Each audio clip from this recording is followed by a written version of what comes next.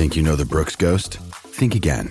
Introducing the all-new, better-than-ever Ghost 16. Now with nitrogen-infused cushioning for lightweight, supreme softness that feels good every step, every street, every single day. So go ahead, take your daily joyride in the all-new nitrogen-infused Ghost 16. It'll turn your everyday miles into everyday endorphins. Let's run there. Head to brooksrunning.com to learn more. Palmerbet on the edge of the box. Oh, it's a straight-up screamer! Download our app today and enjoy straight-up screamers this FIFA World Cup with great odds, great promos and same-game multi at Palmerbet. Gamble responsibly. For Gamblers' Help, call 1-800-858-858. On 882 6PR, inspiring stories for Barra and O'Day, WA's family-owned funeral directors. Hello, my name is Tim McMillan. Welcome to another episode of Inspiring Stories, brought to you by Barra and O'Day, doing ordinary things extraordinarily well. A little bit of a break from tradition in this episode because we have not one but two guests featured in this episode, but there is a pretty strong connection between them. Firstly, we have Shaun Nash, who is a celebrated boxer and now boxing coach, who's also spent a large amount of his time helping to get kids who've maybe lost their way back on track through the sport of boxing. We also have with us one of the people currently being coached by Shaun, Brandon Rees, the current 91-kilogram Australian amateur champion, no less. So I better be on my best behaviour this morning, fellas. Thank you very much for your time. Thanks very much. Thanks for having us. Very much. Firstly, to you, Shaun, I mean, when you see someone like me, do you see boxing potential? Yeah, you've got a good build for it. Really? Being tall is a big advantage to start with. Yeah? Yeah. Where did it start for you? I always wanted to box, but my dad would never let me. And then it was my little brother that persuaded him to let him go down. Okay. He went, and my dad took him to a place called Lingdale in the north of England. So, yeah, we're talking in the UK, northern England, yeah. or around the Middlesbrough area? Near Middlesbrough, yeah. And Barry McGuigan had just won the World Championship, and he became a big hero. It was a big story in England, and it was a big build-up in the press. Everybody loved Barry, and all the boxing clubs were chock-a-block full at that time. It was like when Rocky first came out. Yeah. And, my brother went down first and came home. How old was he? I think he was 11 or 12. Is that right? Is that young to get in the ring? No, that's about right. That's about right? Yeah. And the very next night he took me with him. And how old were you at that? So I was 14. Okay. Yeah. Yeah. And do you remember that moment when you first got in there? Yeah, because the gym was tiny. It was a small youth club, like up on the moors. We had to catch a bus to get there. And then the club was really tiny. And like I said, it was really busy because of Barry. And the coach just said, right, we're going to have to see what you're all made of to see who can stay and who's going to have to leave. And we all just got matched up, jumped in. There was blood everywhere, and none of us knew how to box. How did you go? I was covered in blood, but he liked me. So. Was it your blood, though, or your It was mine, yeah. But me and my brother used to bleed from our nose all the time. Yeah. The blood rule wasn't as strong back then, so the whole fight be covered in blood. Yeah. But, we both got to stay. It was more or less like, you two can stay, you lot can come back later, come and see us when you've grown up a bit. About 4 of us got to stay. And we all boxed on their first show, on their own home show, a couple of months later. Yeah. And then, been in it ever since. Did you sort your brother out as well? Oh, he was faster than me, my brother. Luckily, I was bigger than him back then. So, yeah, he caught up to me eventually. Yeah. And obviously something clicked for you when you're in the ring and you're in that moment. I mean, because it's been such a big part of your life. Yeah. Ever since. Do you remember something sort of going off in your brain when you first got in there as a 14-year-old and thinking this is awesome? We just loved it. As soon as we got in that gym, just wanted to be back there. Yeah. Yeah. What is it about smacking someone else in the head that gives you such pleasure? Well, it's testing yourself, I guess, as much as anything else, and there's probably that primal instinct as well. Yeah. Like, you have to like a scrap as well. Yeah. It becomes a science. Yeah. Hit without being hit. Yeah. And in its purest form, it's a beautiful thing. Yeah. Yeah. What about you, Brandon? What was the first time like for you when you got in the ring? I had my first fight when I was 16. Yeah. And I was originally playing footy, and I needed to keep fit over the pre-season. So my dad suggested boxing, and then once I started, I said, I'm not playing footy anymore, I'm going to box. Yeah, right. That was pretty much it for me.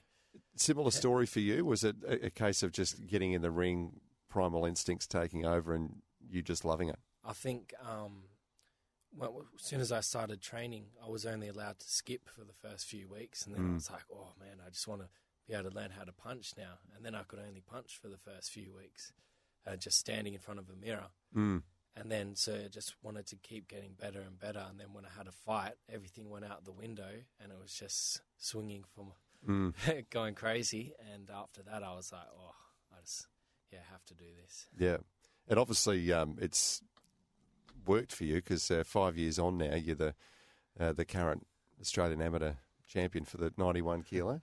Yeah, it's gone okay for you. Is this going to be your career and your profession from here? We'd have to correct that slightly because he was the current Australian champion. We've since his dad talked to you, we've been back to the nationals and didn't quite pull it off this time. He's a silver medalist but this year. But it's a title you did once hold, and I'm sure you've very much earned it, Brandon. And he's got another shot before the Olympics at the end of this year, which we're putting that one behind us. He lost by 1 point in the final, so he was almost I'm sure you the were champion. robbed. Yeah, we were. Yeah.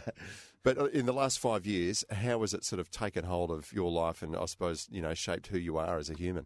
It's completely taken hold of my life, and everything I do and think is boxing. Yeah. I've put many things on hold. I don't go out partying, and I don't. I've just stopped working full time once I've finished my apprenticeship, so I could give it my all. I'm training. I'm working about 2 days a week and training 6 times a week, at least 2 times a day. So it's a full-on schedule. Can I say, you both seem like such laid-back, cool, calm, collected sort of characters. You've got to be quite different, I imagine, when you're in the ring, though, right? Like, you've got to let the intensity almost take you to another level, right? But you still got to remain relaxed.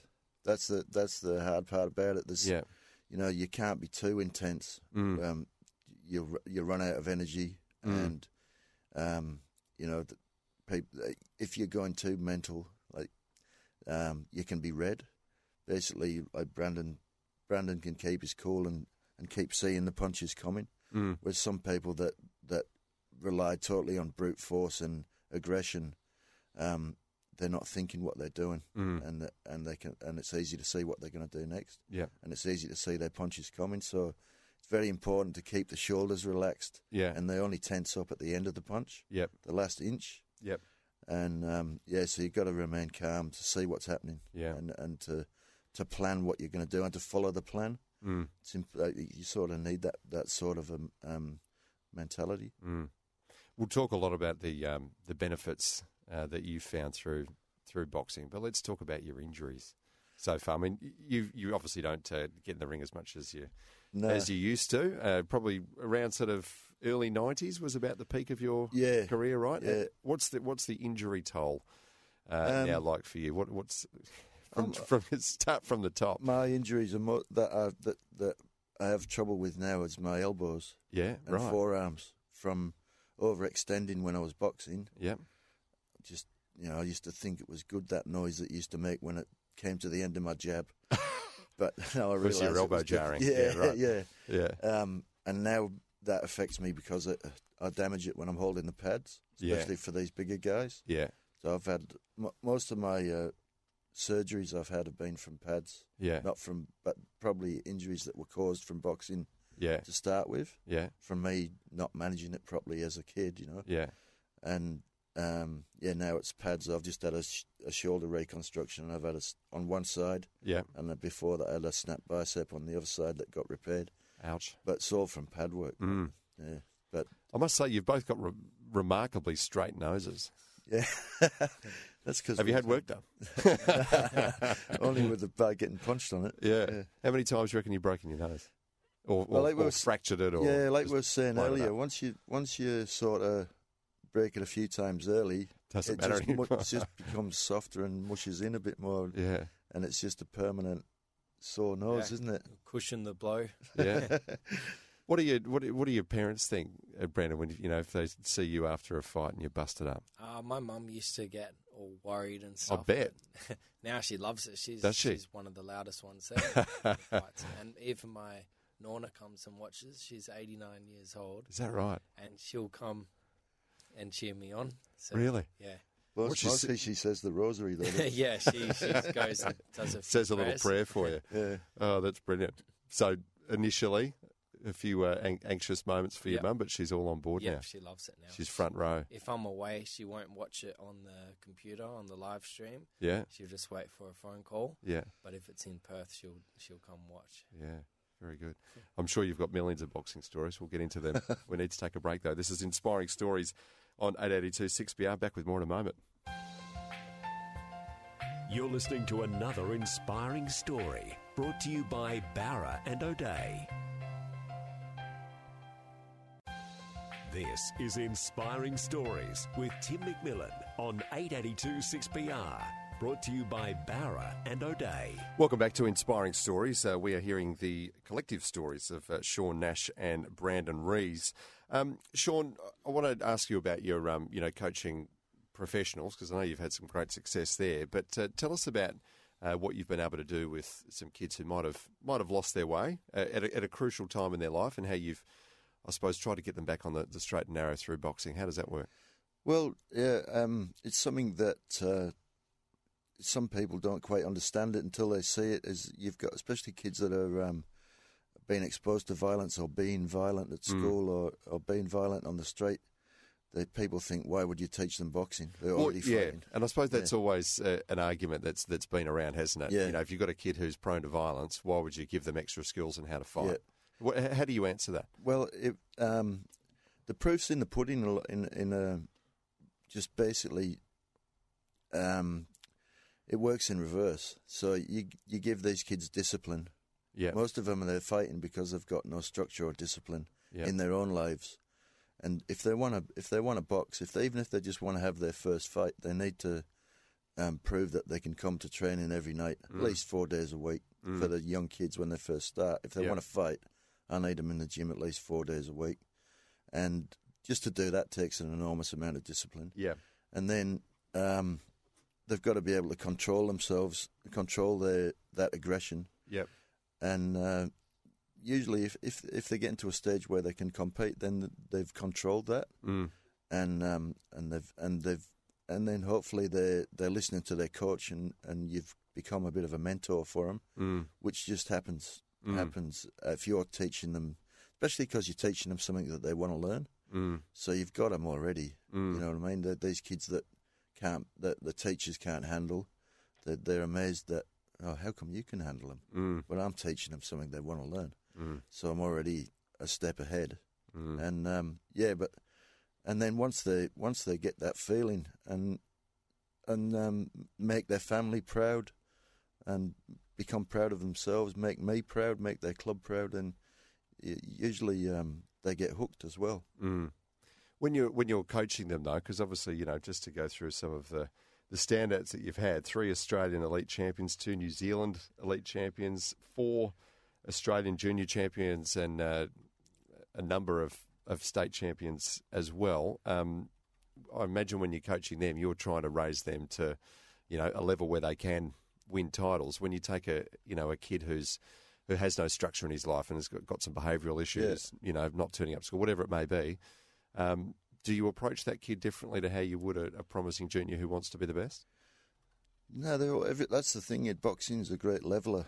Everybody's equal. Once they become part of the gym and they become part of the family sort of thing, and then they start learning off each other, and that little kid starts to look up to your Brandon Rees that sat here with me, or some of my other good ones, or most boxing gyms operate on the same principles. Yeah, and you just all grow together. And they just start to see the respect that these other guys have got, and they start to develop it themselves. Do you feel like you're not just teaching them skills? You're like a father figure or a big brother figure, whatever you want to call it.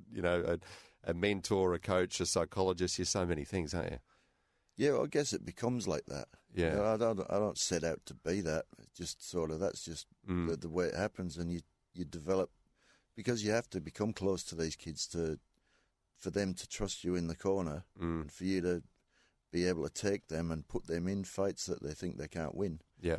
They have to believe in you, and you believing in them is a big thing too. So, yeah, it's just something that's like a byproduct of it. Yeah. Because especially because you're taking them over east on planes, and you're taking them away for sparring, and they come with me to the fights normally as well. So, taking them, driving there and back is the times you get to talk to them, and especially after they've just fought, they'll tell you all sorts of things. Yeah. Things that, just a kid that wouldn't say anything on the way back from the fights, right? It's a different kid. Yeah. In what way? What are they telling you? Just I tell you, their that's just deepest feelings. Yeah, sometimes, yeah, and start telling you, and you just start to get to know each other, and develop a level of trust, I guess. Yeah, and it's something that probably I don't know about other martial arts, but not many other sports have that sort of a coach-athlete connection, I guess. Yep. And, hopefully, just by them seeing my own dedication to the sport, it rubs off on them. Yeah. Hopefully. That was always one of my philosophies, especially at Balga. People would say, well, how come you never have a day off? You're always here on time. That was my thing, was I want to teach these kids to not let me down, so I never let them down. And I've found that it seemed to work. I suppose it's not for everyone, though. Is it frustrating when kids come and go and don't stick with it and make the progress that you'd like them to make? Oh, yeah. What would you reckon it would be, Brandon? One out of the kids you have there that start, not many continue. Yeah. We have novice championships twice a year, and the probably out of all the ones that enter the novices, last year we had about 8 entered. We only got one of them still boxing, but we're building a new team for the next novices. So it's a big turnover all the time, but you can't blame them, because it's a huge thing to commit to. Yeah. But even just a big, massive achievement for them just to have one contest. Yeah, absolutely. Something that not many people have done. Yeah.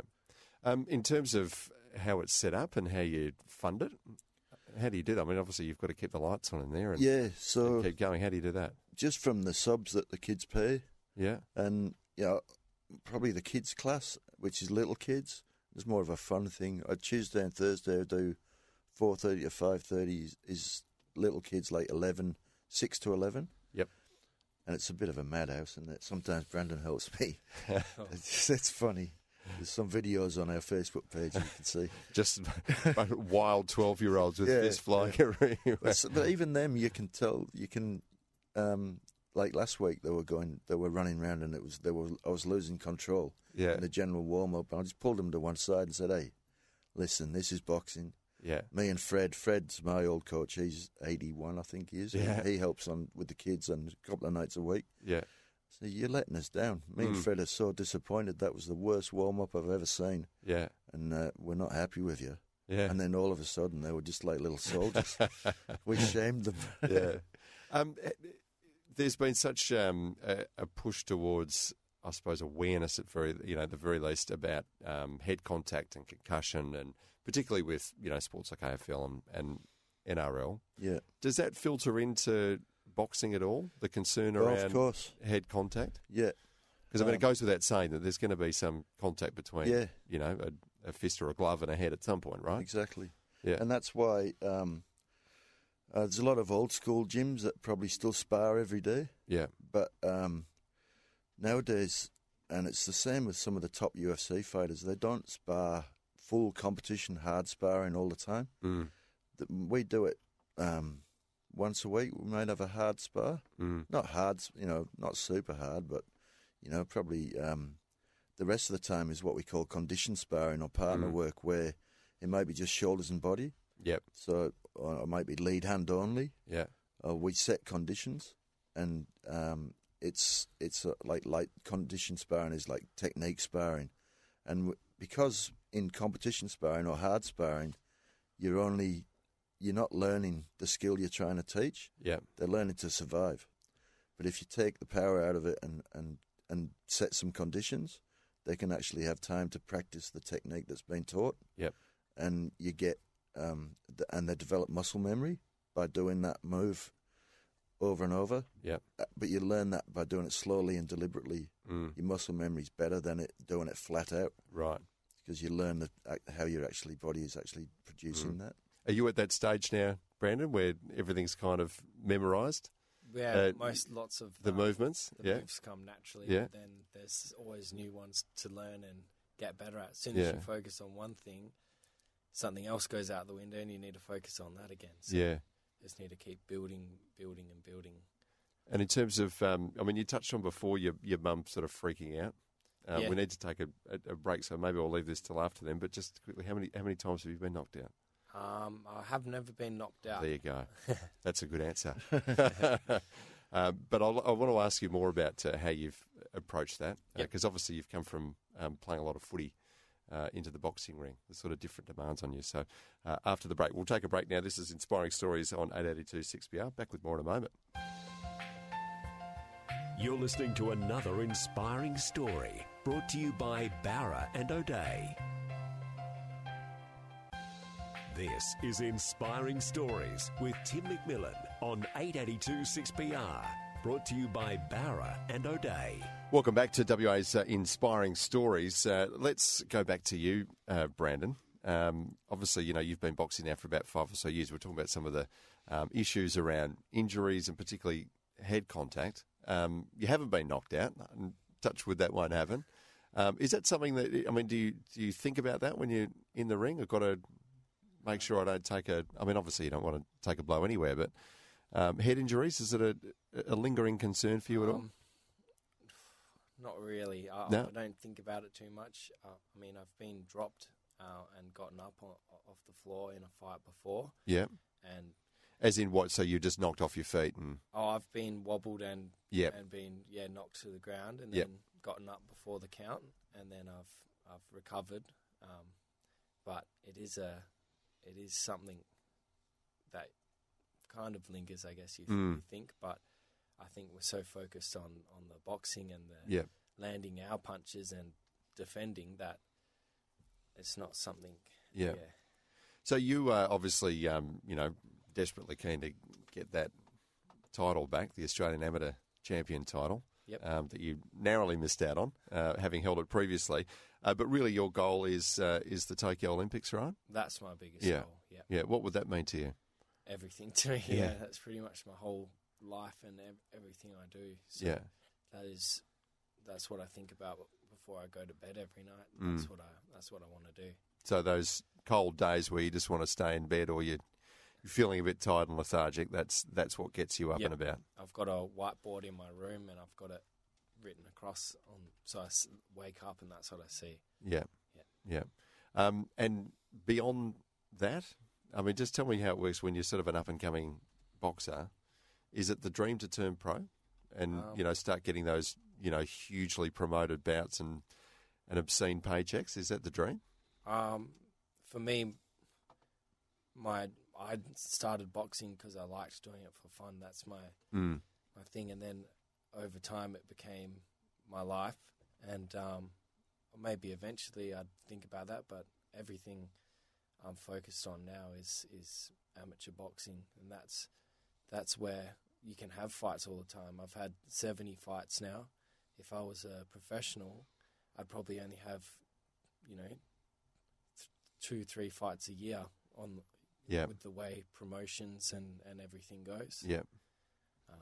Is there a bit of a culture divide between the amateur and the pro level? Do the pros see the amateurs as the ones who want to take their place, or do the amateurs sort of see themselves as the true craftsmen of the sport? Yeah, well, international level amateur boxing is, without being rude, those guys are well above the level of your average professional boxer. Right.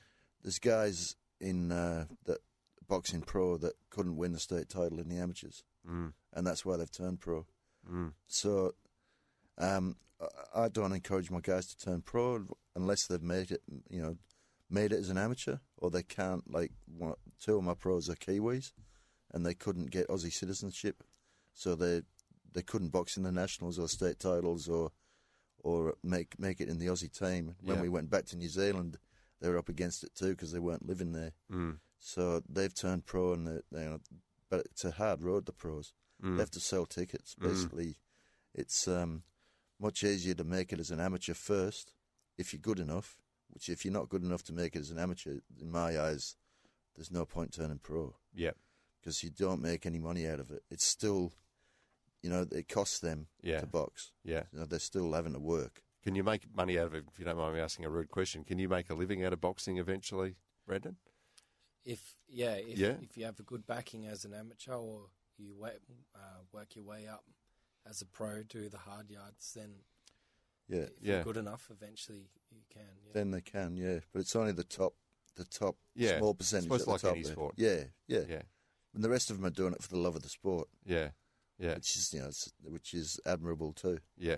What's your specialty then, Brandon? When people say I've got to face, Brandon Rees in the ring, what are they going to be mostly looking out for? What's your weapon? Oh, my favourite punch is my right uppercut. Right. And sometimes it can get me into trouble because I like fighting in close. I've got long arms, so I can box, but sometimes I get a bit excited. Get sucked in. Yeah, and I want to get in there and fight and throw that right uppercut. Yeah. Yeah, but his jab. Most of the guys that spar him all the time or that fight him, they don't like his jab. Right. Yeah. Okay. I'll keep an eye out for that one. Yeah. Let's go back to your, I suppose, highest profile fights as an amateur then, back in, I suppose, around 1991. Yeah. You had some great success there. You represented Australia at the King's Cup in Bangkok, the President's Cup in Jakarta, the King's Cup again in Bangkok. That was 1991. And then you've boxed in China as well. That China one was the first amateur boxing there since they became communist. Right. That year. And they just hired a Cuban coach and tried to, and started to develop their team again and get with the international style. And they've since become more of a force, but that tournament was like a turning point in China. Back then, it was still the dark ages over there. I can imagine. Everyone was riding bikes. Yeah. The only cars were the buses that we were in. Yeah. Yeah, it was crazy. When you think back, we had to... it was... The food in the hotel was the best thing. They'd brought in, like, Western Chinese food for us. We were having sweet and sour pork every day. Honey chicken, prawn crackers. Yeah, because they thought that's all the stuff. Yeah. Well, they're not wrong. Yeah. And was it as much about the cultural exchange as it was, the boxing bout for you? Yeah. Or were you simply there just to get in the ring and land a few blows? I was when I look back, I wish I had had the preparation now that I know is required for that level.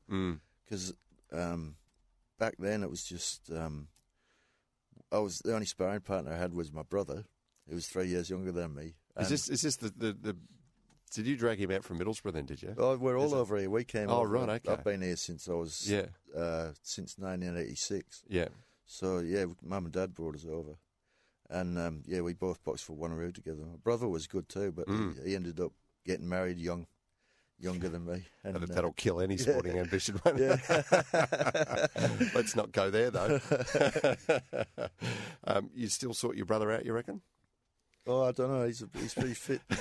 But I mean, those times, that when you're competing on a big stage like that,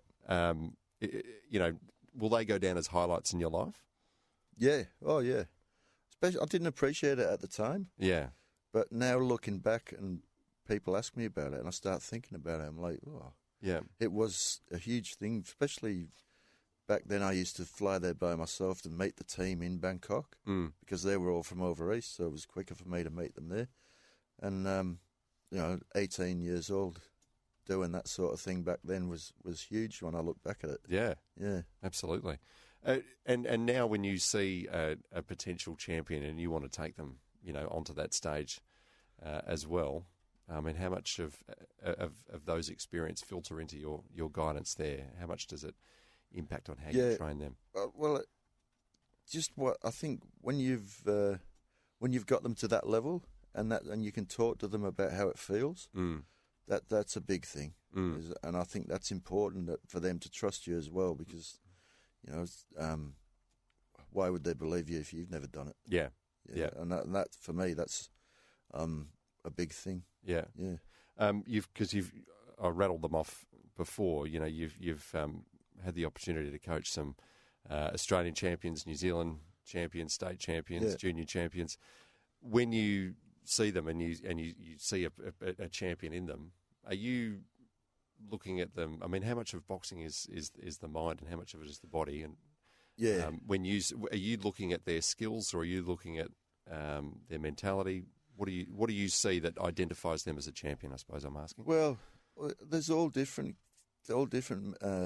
mindsets that can still make it, and different styles of boxing too that can make it. So everybody's different, and everybody has their different strengths. Yeah. So you can't really pick one certain thing that's going to make it.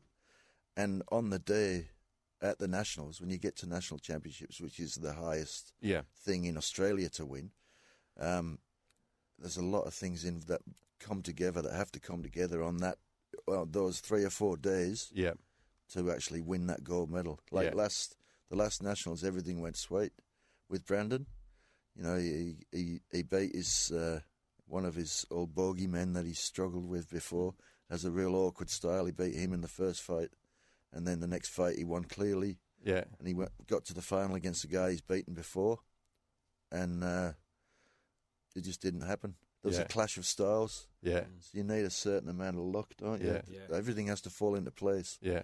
And so when you see Brandon come into the ring, are you thinking like he's got a good mindset and good skills, or I mean, and what can you help to sort of shift? Well, for me, it's more the giving him certain things to work on in the gym and on the pads. We do certain things, and we talk to each other a lot about what's working and what we need to improve on. Like when we went to Germany earlier this year, we came back both trying to model a certain Russian boxer that we saw there that we thought Brandon could mimic some of the things he was doing, and the way he was loose and he was a big guy, but he still moved like a lighter guy, Yeah. Things like that I can improve on. But then he's got other mentors as well, like Matthew Pavlich. Yeah. And Danny Green pulled him aside a little bit. And Pavlich has helped him with a lot of Two pretty high achievers to have in your camp there, Brandon. They've given him some good tips how to handle things mentally. Yeah. Which is a big thing. Yeah, I can imagine. Yeah.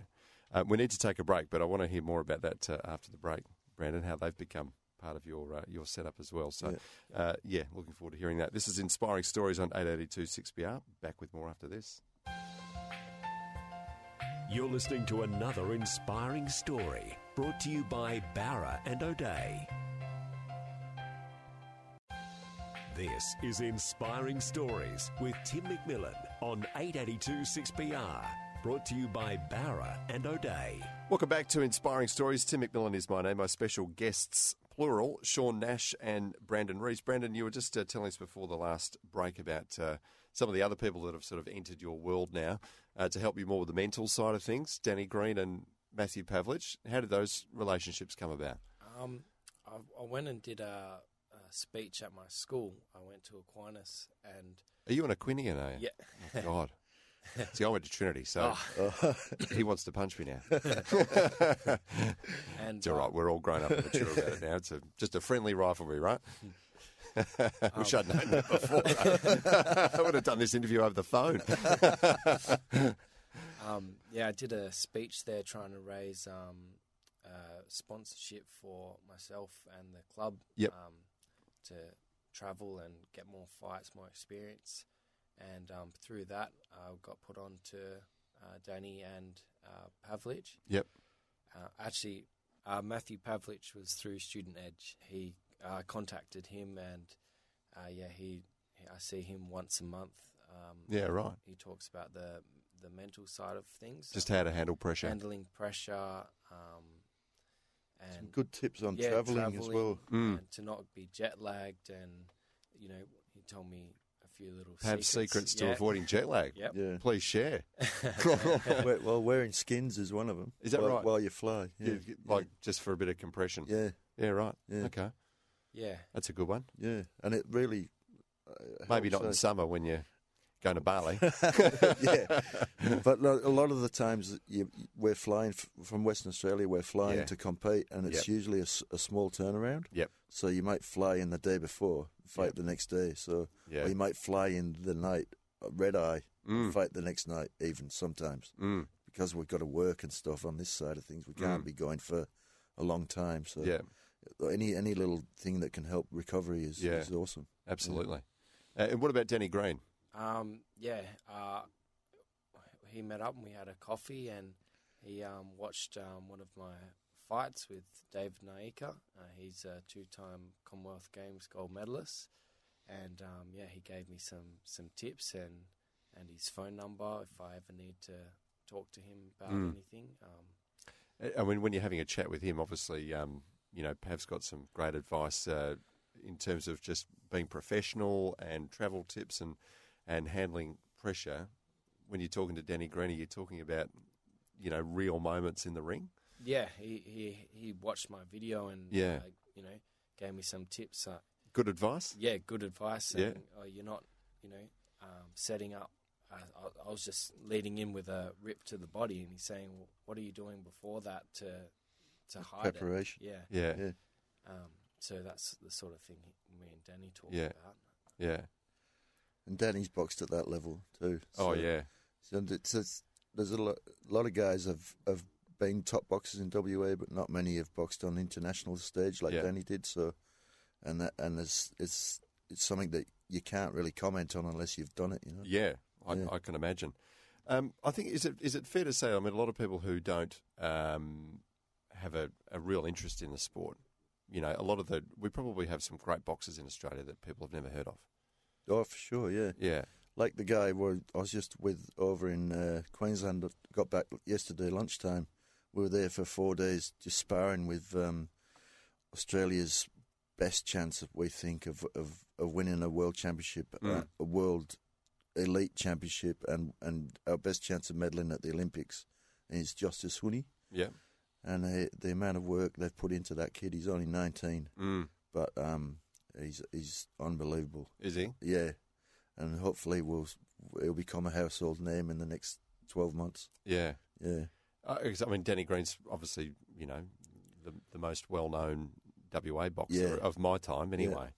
After that, I couldn't give you too many. No, that's right. There's not many. You only got your Jeff Fennick, Danny Green, Yeah. people like that the general public would know And the other about. bloke that Danny Green's fought a couple of times. Yeah.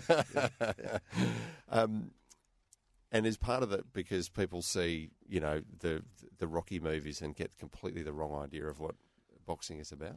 Yes, I think so. If people, but it's becoming because of the rise in corporate boxing. Yeah. And that's actually, in some ways, it's not good for the sport because of the safety aspect. Yeah. Sometimes you've got guys that are not evenly matched in there. Yeah. They've only been boxing for 6 weeks and they're sticking them in for an actual fight. So there's a lot of people don't like it because of that. But on the flip side of that, you've got guys, businessmen, getting involved in boxing and mixing in gyms with real boxers and seeing the dedication that's required because they've done it themselves. And hopefully that, I think there has been some good sponsorship come from that and some recognition of the sport. An interest from parts of the community that wouldn't normally have otherwise shown an interest. Because of the appreciation of what's required, yeah. Can I ask you, the explosion in UFC format fighting, how has that, do you think, changed the perception of your sport? Well, we're probably seen as the safer option, the more sportsman-like sport. I think we don't punch people when they're already knocked out, and the referees we were saying earlier, the referee's in there to protect the boxer. Yeah, the safety of the boxer is paramount. Yeah, whereas you can't say that about MMA especially when they're knocked out already and they jump on top of them and still carry on hitting them. Yeah. Is that a sport or an arena that appeals to you in any way at all, Brandon? Not really. Lots of my friends, they're into it, and some of them are very good, and I love watching them. But it's not something that not for you. No. It's completely different. To someone who doesn't get right into either sport, they might see it and go, really, what's the difference? I mean, different shaped arena, you can kick in some of the MMA fights, but above and beyond that, and especially when they see someone like Conor McGregor, go from the ring to the cage. What's the difference? I mean, you mentioned before kicking someone while they're on the ground, which is something you hear a lot about. But apart from that, well, just talking to some of the one of my ex-boxers, Cody Haddon, is a top MMA practitioner now. He's a jiu-jitsu expert as well, and he's been doing both his whole life. Yeah. And but when he explains the difference, a lot of it can be because you have to be ready for kicks coming, and you have to be ready to be taken down. Whereas in so you need to be they need to be kind of tense because of that. Yeah. But they also need to, when they're striking, they need to be relaxed. Like I was saying before, when you're boxing, you need to have loose shoulders and be relaxed. So there's a crossover of all those different disciplines. It's really hard to. Yeah. I can see that it's a different sport altogether. Yeah. I'm showing my ignorance here, aren't I? Just lastly, I mean, your gym. Nashie's Boxing Club. Yeah. In terms of continuing the great work that you do, particularly with kids who are struggling. Yeah. And getting them back on a good path. The future of that gym. How do you see the future there? Are you kind of living week to week, fundraiser to fundraiser? Well, the money that comes in every week is just the $10 that the kids throw in the bucket on the sink. Yeah. And the boxers are only pay $30 a week. Yeah. But that pays the rent and a little bit, a small profit. But for us to be successful, we have to travel. Yeah. It's like we were saying earlier that now that Brandon's at the top level, for him to get the edge, we need to be taking him internationally. Yeah. Like we went to Germany earlier this year. So you're taking not just necessarily the champions, the kids who have lost their way, who've come under your boxing guidance. These are the kids that you're taking. Yeah. In some cases. Yeah, some cases. Yeah. Yeah. Sometimes we might go to New South Wales for a couple of fights, and I'll take everyone that's boxing. We went to England last year. Yep. We took 8. 3 of them were juniors. Yeah. So we rely on sponsorship for that, and donations and sausage sizzles and just whatever fight nights, any fundraising we can do. Yeah. Yeah. So we try and take the whole club if we can. Yeah. If we're going to go on an international trip or anyone that's committed. Mm. Yeah. Well, good on you. We wish you all the best and keep up the good work because you don't need to read the newspapers or watch the TV or hear the radio to know that there are so many kids out there who need a bit of help. Yeah. So thank you and all the best with that. And Brandon, we look forward to seeing you with a gold medal around your neck at the Olympics next year. Thank you very much. No pressure. Thanks very much. This has been another episode of Inspiring Stories here on 882 6PR. Everyone has a story to tell. This one brought to you by Bowra and O'Dea. We look forward to you joining us again next time as we unearth another WA inspiring story. You're listening to another inspiring story brought to you by Bowra and O'Dea. Life's busy. Take this deck. There's heaps to do on it, like polishing off this wine. That's tough. Life's pretty good with a Trex deck. Composite decking with no hard maintenance. Trex, the world's #1 decking brand.